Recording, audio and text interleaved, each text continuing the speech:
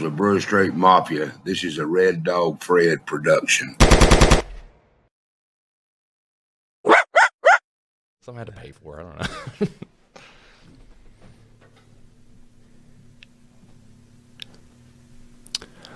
Welcome back to the Logical Podcast. I'm your host, Jonathan Lodge. This is brought to you by the Brewer Street Mafia. Big shout out to Mike Weatherford and the Mike Weatherford Show. Today I have a guest with me, Dr. Stan Dunagan. Yes. Good friend of mine. Me. What's up, man? How are you? I'm good. I can't believe I'm number two. Number two. It makes me very special, right? Yeah. That makes you very special. So you are a doctor of... Geology. Yes. And you teach at... UT Martin. Okay. Been there almost 20 years. I've given some talks there. Okay. For you. Yes, for some of my students. Yeah. On mushrooms. Yes, which was, definitely non-geological, but... Yeah, they took notes. That worried me. Oh, heck yeah. Yeah. They were all over it. Gosh, are they going to is there going to be a test or... I should have done you that. You should have tested them, yes. Hey, I'm probably going to teach that class again next fall, so... Really? Yes. I'll be there. Definitely be there. That's awesome. Okay.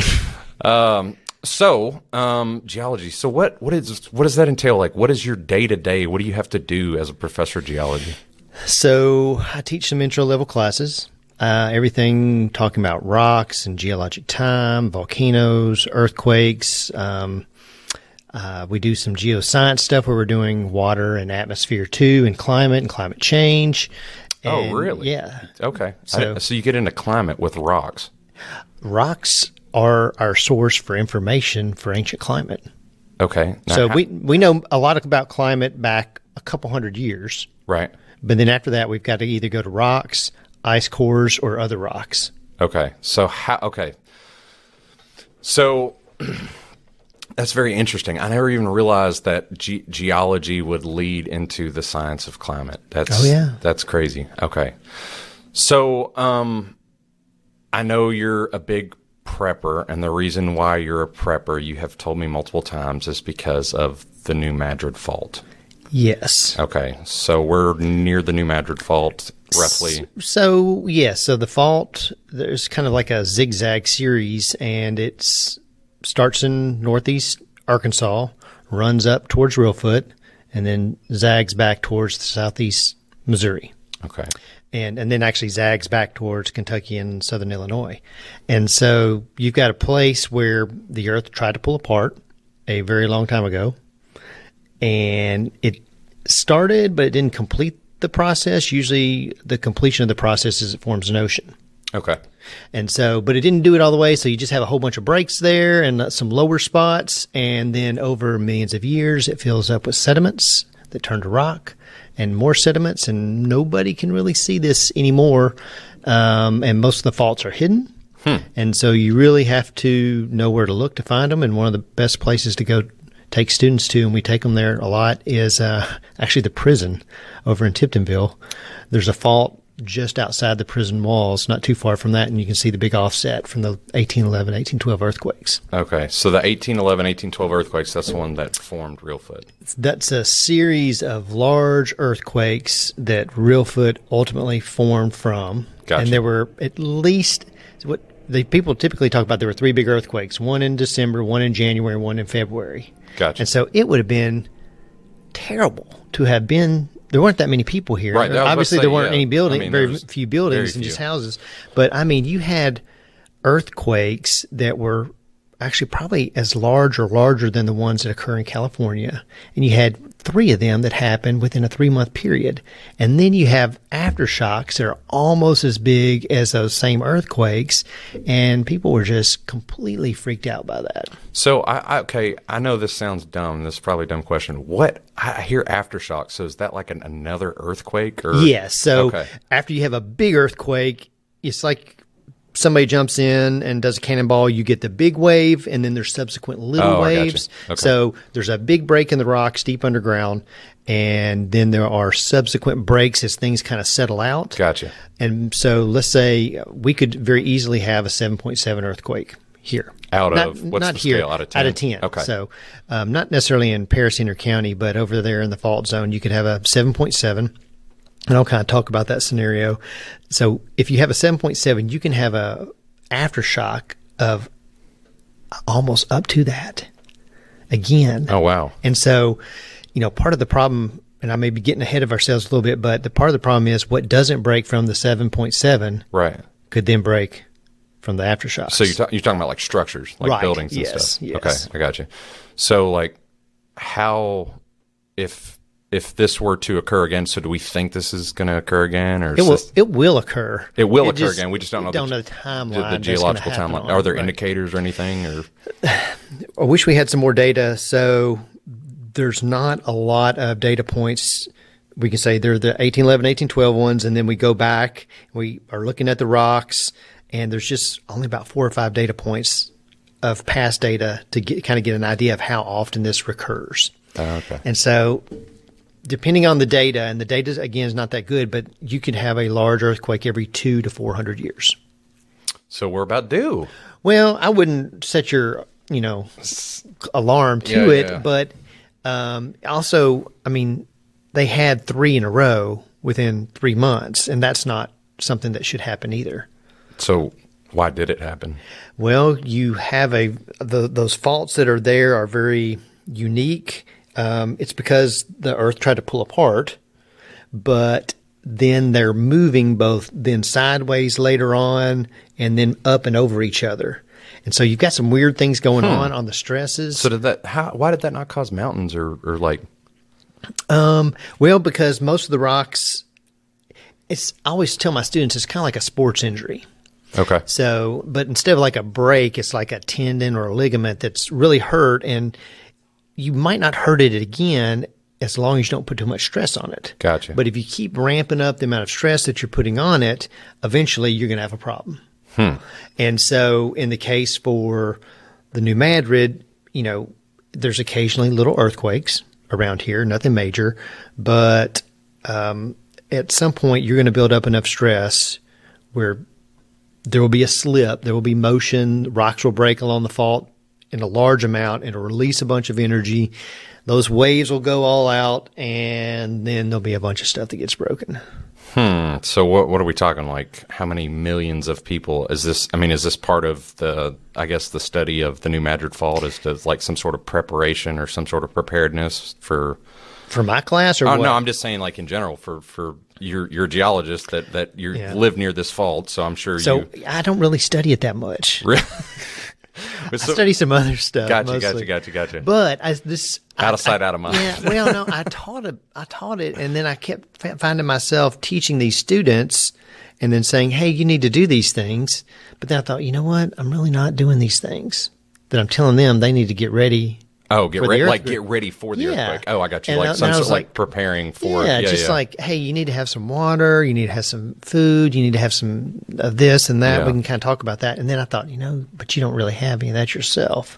And I thought, well, do I really think there's going to be an earthquake that happens? And I thought, there's a good probability that could happen. And if there's a good probability that it could happen, then I should probably prepare for that. And even if the earthquake doesn't happen, the nice thing is if I can prepare for the earthquake, then I can prepare for a tornado, or I can prepare for a power outage due to an ice storm, or it gets me set for a lot of different things. Right. And it's just a different mindset. I don't mind you calling me a prepper, and a lot of people do. It does carry a lot of negative connotation. I understand that. But I like to think, right winger. I know. I've got the bunker deep underground in the missile silo, but I don't. Right. But when I like to think of it, I like to think I'm you more. Get one though? I wish. I like to think of myself as more self-sufficient, right? More resilient. Something like like my grandparents, probably my mom's mom. Yeah, we've really lost that. We have absolutely lost that. If they had an earthquake, they would be fine, probably. Your grandparents, my grandparents, I had older grandparents, they lived through the Depression. Yeah. And so, I mean, that was their preparedness. Yeah. They had food set aside. Yeah. They knew how to get water from multiple sources. If they had to live outside, they'd be all right. They've got plenty of blankets. They could make fire. They would eat the weeds. If they could do that. They would eat dandelion. Yeah, they would eat pokeweed and all sorts of stuff. That was not uncommon or weird or, turtle soup or anything like that. Yeah, absolutely. And they again, even if they didn't have their personal stores, they had that mindset that, okay, this is just another obstacle for me to get through. Yeah. And I guess the other important thing that I find with my students and a lot of people today is if there's a large earthquake that occurs, they're going to be looking around saying, who's going to save me? Where are the cops? Where's the ambulance? Yeah, where's the government? Where's the Red Cross? Where's FEMA? Right. Come help me. And I can tell you, there's no cavalry. They're not coming. The official literature is you're supposed to be 2 weeks ready. You're on your own. Really? Yes. Are we supposed to know this? I've got a nice little brochure that says it. From what? From FEMA. Oh, from FEMA. Yeah, I should have brought one. Yeah. Dang. And so what's weird? We're all supposed to know, like we're supposed to be 2 weeks what's ready. What's weird is, I got these in 2019. Batteries. Yeah, and the previous ones were 72 hours ready. Oh, wow. So they really upgrade things. They've increased it. Yeah. Wow. So be 2 weeks ready for any disaster. Anything that could happen. Yeah. Yeah. I mean, I guess prepper, when that connotation is kind of negative because most people, when they're thinking that, they think one thing, guns. Right. Yes. That's like they associate it with guns. You got enough guns, you got enough ammo. And it's like, you can't eat guns. You can't eat ammo. And if you show up at somebody's house to get their food with guns and ammo, they're probably going to turn you away. Yeah. Politely. Yeah. Or not politely. Yeah, right. Yeah, that's interesting. So 2 weeks out, man, that's crazy. We have some of the dehydrated food and stuff like that. And, we've got the water filters and we kind of have a checklist. But, I mean, I didn't know just how bad the new Madrid Fault, if it were to have another what'd you say, 7.3? Let's say a 7.7. That's the scenario that universities and government groups kind of run through. For that one. Yeah. Now, okay. And so what happens to the cities? That's the thing that like worries me the most because we have these, huge population centers. People obviously are not prepared in those huge population centers. A lot of people around here, their preparedness is, well, I can always go shoot a deer, or I'm coming to John's house because, he can hunt mushrooms. And I'm like, that's insane because there's not enough calories in the woods. That's what I tell people. Right. I told your class that. I'm like, there's not enough. I think they were not depressed, but they were like, crap, what am I going to do now? Yeah. I mean, because there's really not. There's not enough calories in the woods for us to be able to sustain ourselves by any means possible. But, I mean, it's I believe with the Colombian footprint, we've kind of changed the way in which our ecosystem works. And a lot of the foods that I forage are brought in from Europe. Okay. Or from Asia. All right. They're not from this area. And so that's pretty limited. It's very limited. And, there's not the megafauna that used to be here by any degree. Right.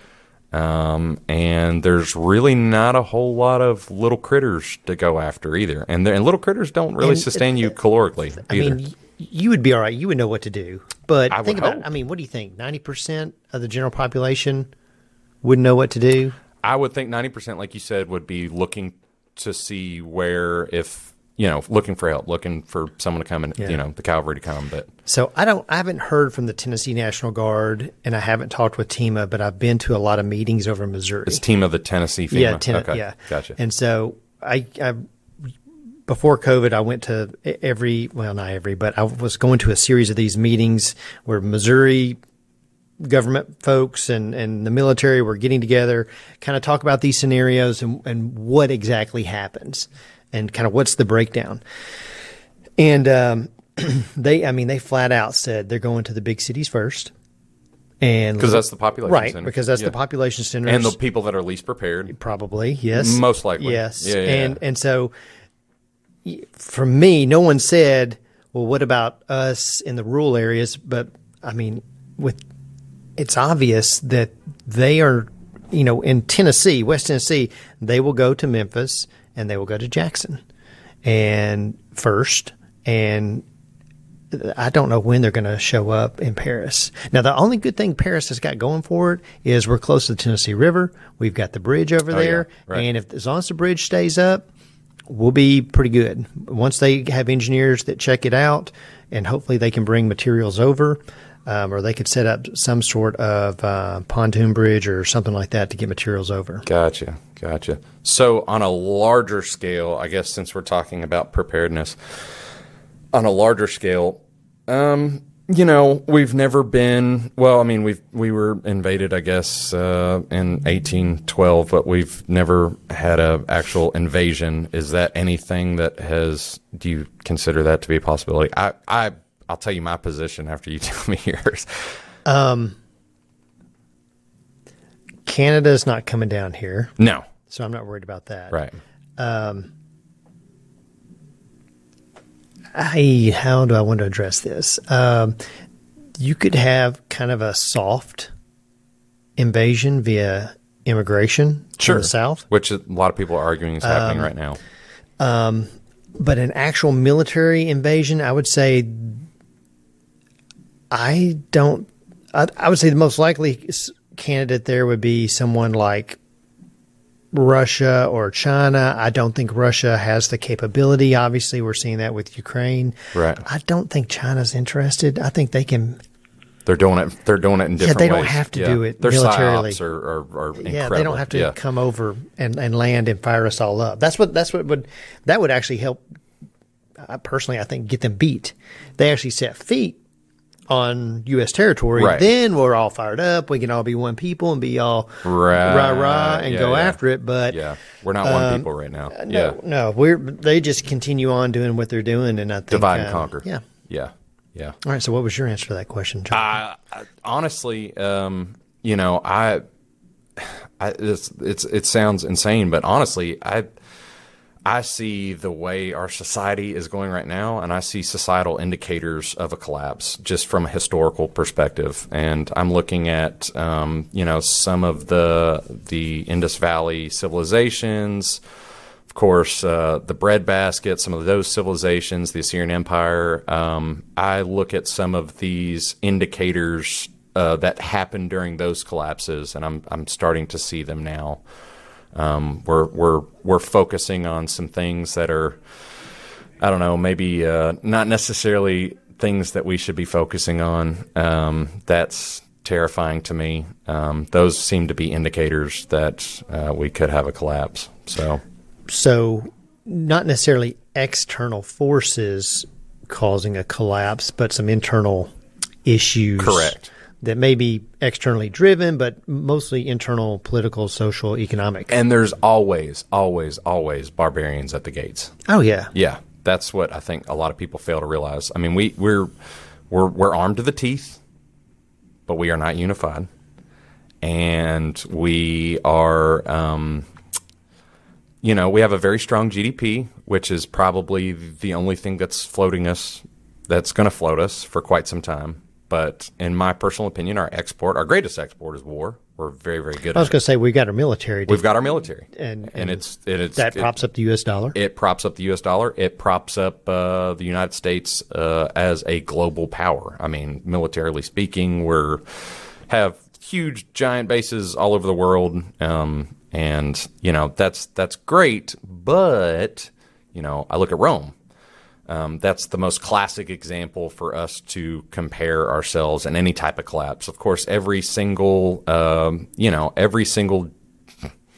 historian, so to speak, in their time period will look at their civilization in the United States and kind of say, yeah, we have those same indicators. So I think now it's more than ever.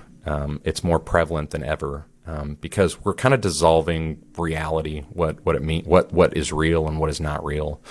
And you see that on a daily basis. We have a very subjective understanding of reality, and that is always an indicator of societal collapse. There's no objectivity. Again, think about our grandparents. They knew what reality was. It was so much simpler. Yeah. You get up, you work, hard, you eat, and then you might read your newspaper, listen to the radio, and then you went to sleep. A couple of your kids will die from weird diseases. Or from diseases that from regular stuff. Yeah, or like a horse kicked them in the head or whatever it is. And so they were also healthier Their diet. Their diet was healthier, and it was very different. It was a very different diet. It was more diverse. We do not have a very diverse diet. We eat basically like 10, 12 different vegetables. I mean, in all reality, different food products. I mean, you think about, you think about wild mustard, right? So wild mustard gives us broccoli, gives us cauliflower, gives us kale, gives us, I'm not broccolini, all of these different foods that we eat, these shelf-stable foods. Of course, corn and beans. It's got the juice. That's it. And that's it. There's no real diversity in our diet. And I think honestly it has affected our health. It's affected the way in which we think, the way in which we perceive the world around us. And that's also, again, markers of a societal collapse, is you're eating a monochromatic food source, which is, again, Rome, that's at the end, that's what they were just eating bread. That was it. They were just eating bread. So I don't know. I hope, man, this is like the most depressing podcast, I think, in the entire planet. This is really sad now that I start to think about this. I'm not trying to be somebody's got to survive. I know, right? Yeah. So, we can rebuild. We can rebuild it better. Imagine how many people who are on medications. Yeah. Let's just take the earthquake. Right. That would die. Oh, I didn't even think about that. Yeah. If they didn't have their meds. Or if it couldn't get in to resupply. Yeah. Or let's say your resupply, again, is mostly going to Shelby County, Madison County. Right. And you're out in Martin or Gibson, Tennessee, or somewhere else. And and you're a diabetic and you can't get insulin, and you need your heart rejection medication or whatever it is. Yeah, for sure. I didn't even think about that. Or if you are taking medications and you can't get it, and you may not kill you, but like the detoxification from those medications. And no telling how many people are going to get dysentery or some kind of GI issue from tainted water. Because they're just drinking water because they're very thirsty, and they don't realize that the water is bad. And the study that was done in 2009 and 2007, you're going to have thousands of infrastructure pipes and various lines that are compromised. Broke. And so your wastewater is going to be everywhere. You're not going to have fresh water, and people are going to make some bad choices on their fresh water or the water that they do take in, and it's going to be just a whole series of bad decisions. Yeah. And where I'm not going to say a $20 life straw would make a difference, but it would. That's an easy prep thing. Yeah, the life straws, and they're sold at Walmart. You can get those at Walmart. Yeah. I've seen a lot of that stuff. The carbon filter and all that good stuff. Even just boiling your water. But a lot of people just don't realize to do that. Well, how many people can make a fire and keep a fire? My son has he got a kit, which I think is hilarious.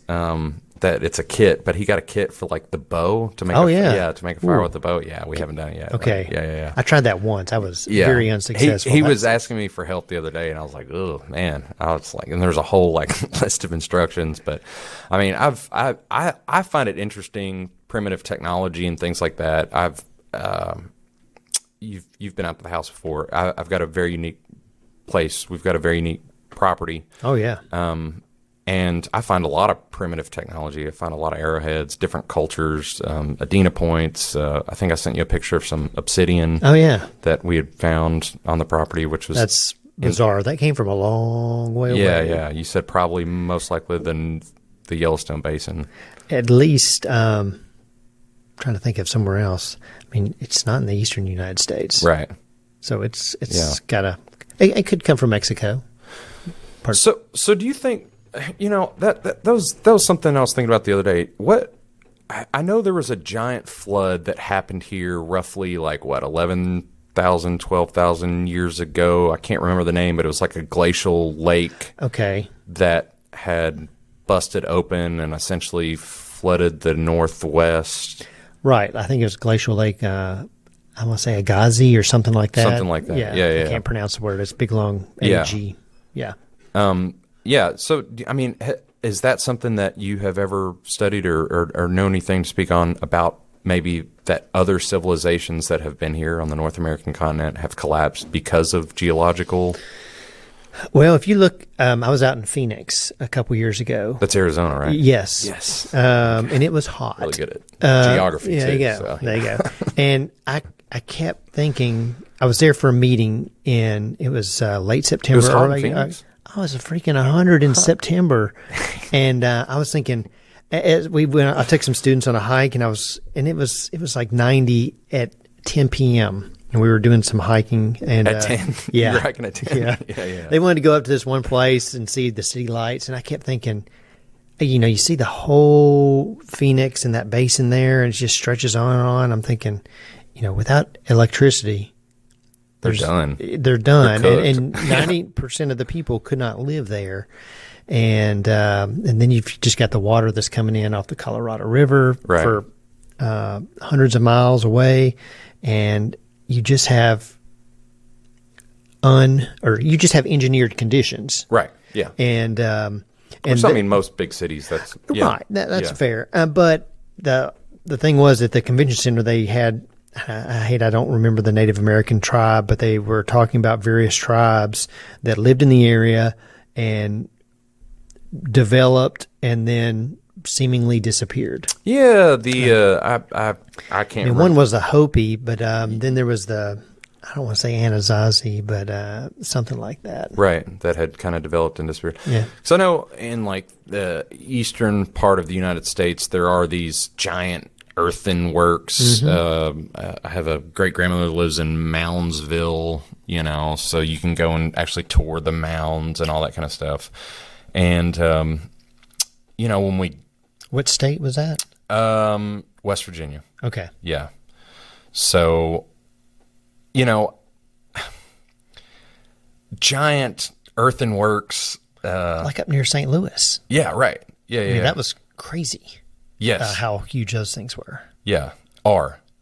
Still. Yeah. Although they're not occupied or used, but go. Right. I mean, that's crazy to me because, these are indicators, and I know a lot with LiDAR technology, we're finding more and more of these civilizations. We're finding more and more of, or rather, indicators that there was these giant civilizations. And, I think kind of the mythos of First Nations and Native Americans, I would argue that it's kind of a reflection of our own culture, how we tend to look at them. So like in the 1800s, we looked at them differently. In the early 1900s, how we looked at them differently. 1950s, of course, we have TV. You can watch how we looked at them there.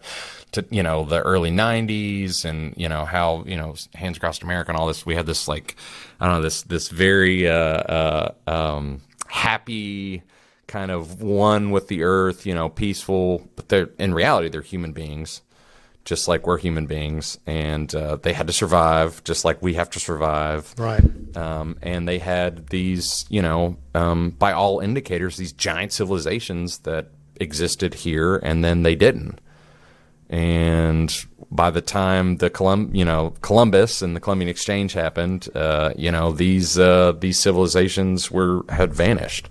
I didn't know if maybe there was a geological, one of these floods happened, or from a biblical proportion, or it probably would have seemed like that with the glacial Lake Agassiz, with it flowed out the Columbia River basin in that gorge. Because that was a violent, very quick, right? By all indicators, there are huge ripples. boulders. I mean, there are ripples that go on for miles, and they're several dozen feet tall, and then the boulders that crashed along with that. And so that would have impacted that Pacific Northwest significantly. But, I mean, it would not have impacted things in the Southwest or the rest of the U.S. Right. So, I think probably, the one thing that, whether it's you're preparing for an earthquake or, again, ice storm or regular stuff, or foreign invasion, or whatever, or you're preparing for job loss. Right. You've got some stuff set aside in case you lose your job and you don't have to go to Walmart. Right. And so, I tell my kids at the university that in their lifetime, they're going to probably see some big climate changes. Yes. We're already starting to see big climate changes. Yeah. And they need to, not so much that it's going to get progressively hotter and things are going to melt and the earth is going to melt and everybody's going to die. The earth is going to be fine. It's our standard of living, our economic and political structures that they know of and that they feel comfortable with, that will change, because I don't care what happens to sea level as it creeps up, it's going to be a problem. Right. And we can't afford to do that. And if you look at like national defense authorization bills and stuff like that, they clean the terminology up so it doesn't say climate change, but it says sea level rise, sea level rise, sea level rise. Climate change is another one of these trigger words where we're so divided, as if the Earth has a stable climate, as if the Earth is static. Is static. Yeah, and it's not. It's changing all the time, and so even these bills that pass Congress, while they might not have those trigger words, they're still authorizing billions of dollars because the Norfolk base in Virginia has got to be rebuilt essentially at a higher level. Right. And I don't know if we've got the money to do that as a country. And how many coastal cities, are... I think, what is it, like 70% of the U.S. population is within 30 miles of the coast? Something really? Like that, yeah. It's an insane number. Oh, my gosh. So we're inlanders. Oh, yeah. Is that a real thing? Yeah. Okay. Inlanders? Sure. Okay. Yeah. Non-coastal? Non-coastalers? Yeah. Yeah, climate change is such a weird thing. It's such a polarizing conversation topic because, on the one hand, obviously, human beings have affected the climate. On the other hand, it's hard for us to pinpoint exactly just how much we've done that. On the other hand, climate is a very, very complex mechanism. Oh, sure. That is, like you said, constantly changing. That's not static whatsoever. And most of my students think it's just going to get hotter. By the way. It's 3 hands. Yeah, that's true. Yeah. And so I tell them, West Tennessee is actually unique in that none of the climate change models really kind of come together to what word am I looking for? All agree with what's going to happen with West Tennessee. Mm-hmm. Like climate models. No one cares. No one really cares. But the climate models for like the Northwest and Washington, Oregon, Idaho, we different climate models. They converge and they pretty much all agree. Mm-hmm. And we have a real good understanding what's going to happen in the desert Southwest. Right. Actually, and then we have a pretty good idea what's going to happen in the Midwest, Ohio and stuff like that. It's going to get wetter. Yeah. And, but like in our little area, the models don't agree so well. And so might get wetter and hotter, might get hotter and drier. It'll be interesting. It might be a mixture of any of those things. So, yeah. And I think it's just going to be, I don't want to say crazy weather, but more severe weather. And more weather that we're going to be looking back and like, I don't remember crap like this happening when I was a kid. Yeah. And again, that's the reason why I don't feel prep, like that but now. you try. Yeah. I know. I feel like that now. Yeah. And this is why this is why you prep, because right. As a father and a husband, I think it's my freaking job to make sure that if something bad happens, that my family's taken care of. Yeah. So you condone a patriarchy. I understand completely. Yeah. Ooh. Yeah. My wife doesn't want to do it, so I'm going to do it. Your kids are on the video games. No, just your kids are great. So I guess how much of the climate do you think has been a result of the Industrial Revolution and as a result of the 20th century, economic model that we have adopted here in the West and that we're adopting, I guess, in other parts of the world right now? That's when I hear the conservatives talk, they say, oh, well, what good is us changing our what we do? because China is going to keep doing whatever China does. I mean, that's the argument. And then from the other side of the aisle, I hear the liberals say, well, it's too late. It's too late for us to do anything because the climate's out of control. We're all going to die as a result. Mother Earth needs to heal. We need to depopulate the planet. They don't say that in so many words, but depopulation is a very, it's so bizarre. Like I hear so many people on the left say, I like animals more than I do people. I mean, really, that's a flag towards depopulation. That's terrifying. That's terrifying to me. So, how much of this do you think is caused necessarily by, is that even something that matters at this point? I mean, because of how. So, the majority of the CO2 that's in the atmosphere, right? Not the majority, but pre-industrial levels were like around 270 parts per million. Okay. And we're at about 418 now. Gotcha. So it should not be that high. Right. And that right is now based off of, and you're saying that should not be that high based off of previous changes, how right, fast how it varied and stuff like how that. Fast things and actually things we were starting to kind of decrease in terms of CO2. But because we burn CO2, and I'm not against energy. I think energy is very, very important. And we have used fossil fuels. Mm-hmm. And I think Europe is going to experience what it's like to be fossil fuel deficient this winter. Yeah, I know. That's so horrible. I know a lot of people, another trigger thing would be nuclear energy, but I really think that. Why is that a trigger? People are scared because they think of 3 Mile Island or Chernobyl. How many people died at 3 Mile Island? I think that is zero. Zero, yeah. But most people think that it's like the Russians just dropped bombs on us or something. Yeah. And they're just. That is the best. Oh, that is by far the best option. I'm not going to try to pronounce that word, by the way. Which one? The N word. Oh, not that. Oh, yeah. Nuclear. Yeah, nuclear. Yeah.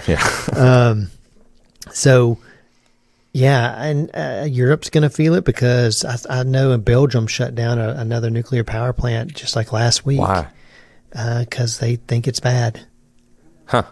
Is it because of the waste? I mean, is that? It's partially the waste, but in the U.S. we have a facility to accept the waste. We spent billions of dollars to prepare a facility in Nevada, and it's not 100% ready. It can't, but we're probably 70% of the way there during the. Wait a second. You're saying we are building a facility. We stopped. And we spent billions. Okay. And throughout the 1970s to find a place to put waste. Okay. We started building it in the 70s. And this is mostly the contaminated 80s. Water, correct? No, it's like spent nuclear fuel rods and other uranium-tainted material. Okay.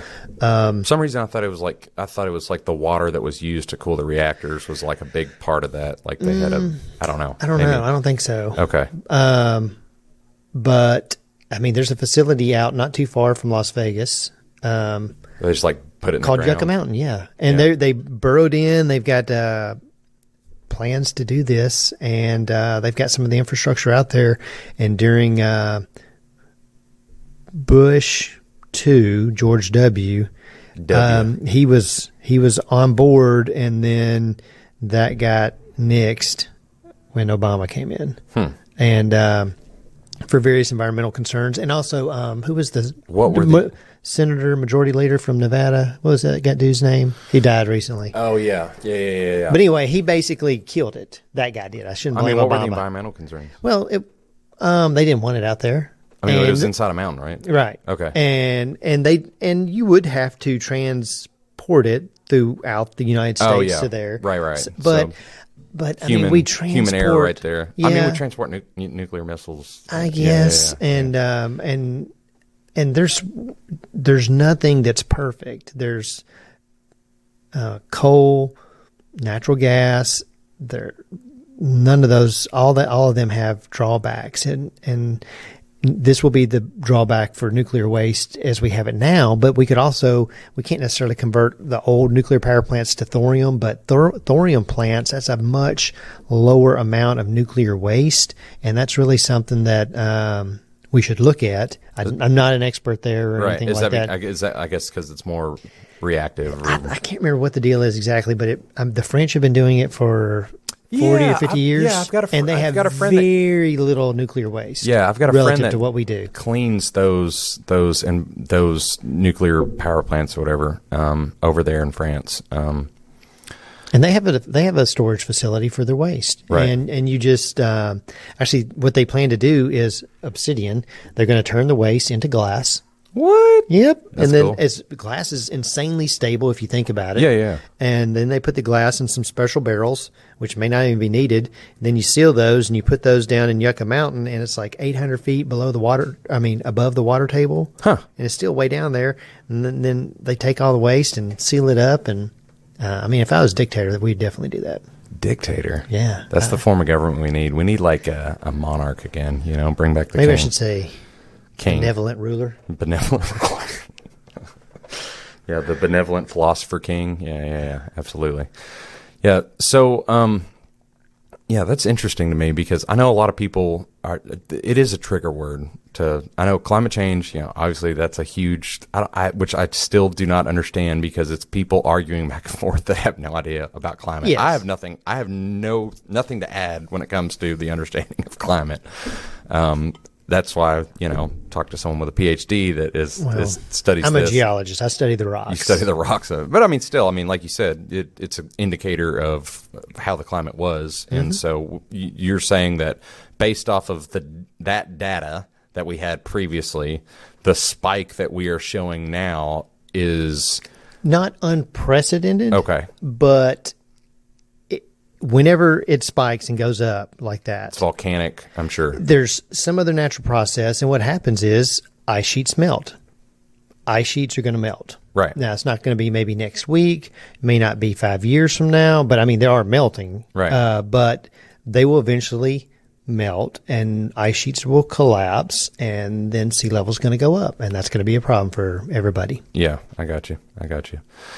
So even though it's not unprecedented, what you're saying is there is no natural indicator, so to speak, for us we can't say, oh, it was Krakatoa or whatever exploded and put all this extra CO2 into the atmosphere, which is then going to, I guess, make the atmosphere where the sun can come through. So we can actually look at times in the past and look at CO2 levels, and there's other indicators of warm periods versus cold periods, and sometimes there's more tectonic activity, so more volcanoes going off that pumps up CO2 usually, right. Not all the time, and that will lead to greenhouse conditions.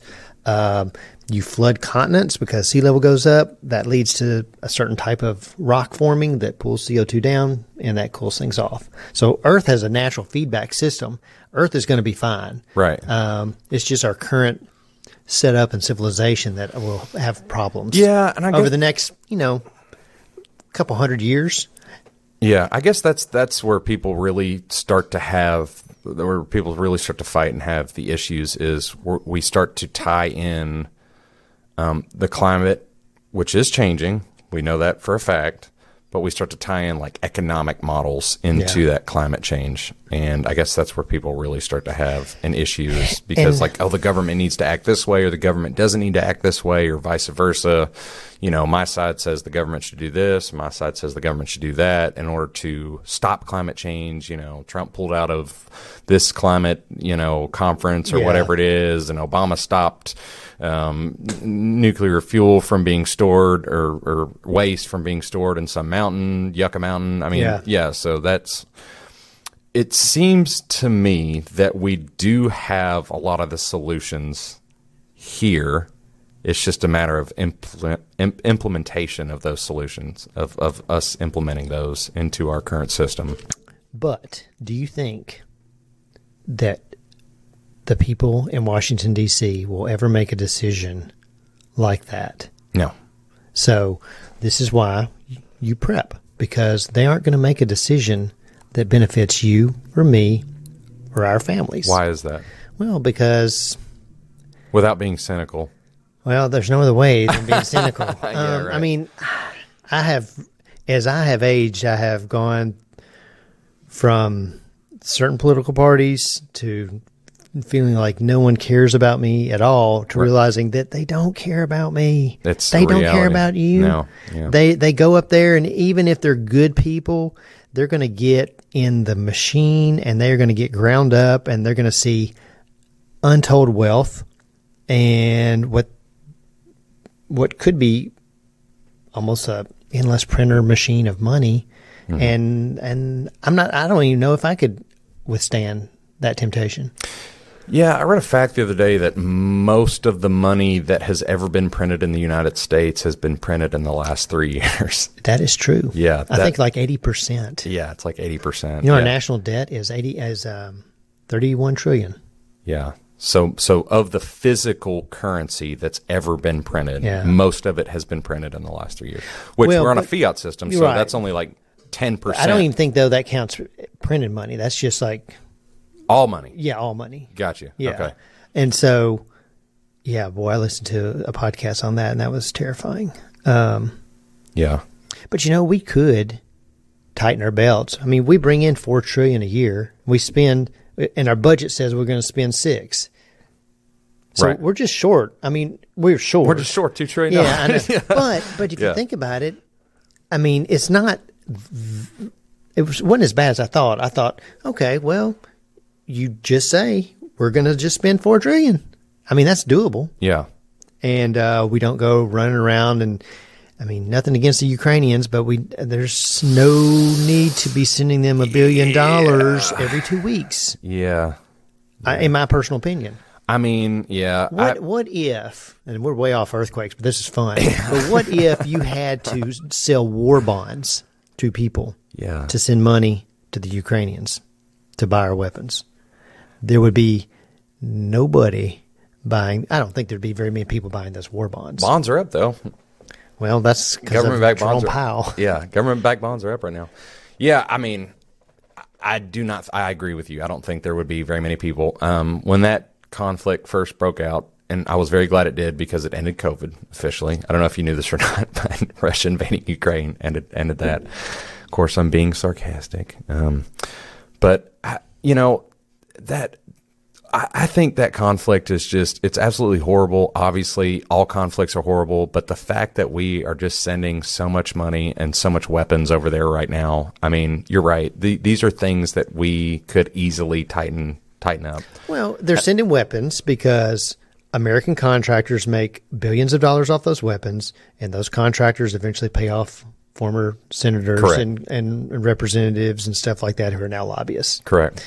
And or contribute to their campaigns. And we're washing it. I mean, that's a good way to put it. I mean, essentially. Interesting. Yeah. I mean, I don't know. I mean, I know this is all way off topic, but, you know, we probably could tighten our belt up a little bit. I just, like you said, I don't think they're on Washington, they're going to make any changes or anything like that. I don't think that's going to be anything that's going to happen anytime soon. Yeah, unfortunately. But and I think at some point, what scares me is we've spent so much money. I'm concerned we'll get into a financial situation in which, when we have this big earthquake, it's going to cost this area about $400 billion. Just print more money. That will be about the only choice. I mean, whoever's president then will say, we will pay for this and we'll send assistance, and we won't get much assistance from the rest of the world. I can almost guarantee that. I don't know. I guess it depends on when it occurs. Yeah. We've not made a lot of friends. Most of our friends we've kind of strong-armed into being our friends. Yeah. Or they're just our friends because we're scary. Because we're scary and we give them money. Yeah. Yeah. Do you have friends like that? I don't have any friends. Well, you're my friend. But I'm not that scary. Yeah, you're not that scary. I've enjoyed sitting here and sitting down and talking with you about these things. I know rock science is your profession, right? But it's also your passion. And I know it's led you down these rabbit holes that we've got to explore tonight. I really appreciate that. It also led me to Bitcoin. Right. We need to talk Bitcoin. What's your shirt say? Take the orange pill. That's right. Why is it the orange pill? It's like the Matrix. You take the blue pill or the red pill, and so there's another choice. Oh, the orange pill, Bitcoin. Yeah, I've been red pilled. That's a terminology. That's a thing that's being used. I've been red pilled. Oh, really? Yeah, I've woken up. Oh, yeah, that's what people say. Well, right, but to go fully awake, you need to take the orange pill. You need to take the orange pill and invest in Bitcoin, or at least see that as it's just like. Okay, you had a monologue going, so you need to finish that up. No. I mean, I'm all about decentralized currency. I mean, honestly, the fiat system that we're the under British right pound. Now. Yeah. I mean, the Bank of England said they will buy endless amounts of bonds to prop up the currency. Right. I mean, I don't know what the other option would be, but I mean, you can't do that long term. No. Yeah. Unfortunately. No. Yeah. Yeesh. This has been I'm going to reiterate this right now. This has been the most depressing and sad podcast I think I've ever. Guys, listen, buy lots of food, buy lots of water in plastic bottles. That'll help the environment and climate change, right? Well, you don't store up some water. Store up some water. Get some filtration system. Guns and ammo, great, but you can't eat it. Think about something for shelter. Yeah. Because you will freeze to death before you dehydrate or starve. Yeah, isn't that a wild thing? We're like animals that can't really fare the environment like every other animal on the planet can. Our environment's in this building. Yeah, that's right. Yeah. People die of exposure. This is our cave. Yeah, this is our cave. That's right. Stan, it has been a pleasure talking with you. Thanks for taking time out of your day. I really do appreciate it. I am. Anytime you want me here to talk about whatever, I will do that. About whatever it is. It's not been a depressing podcast. I'm just kidding.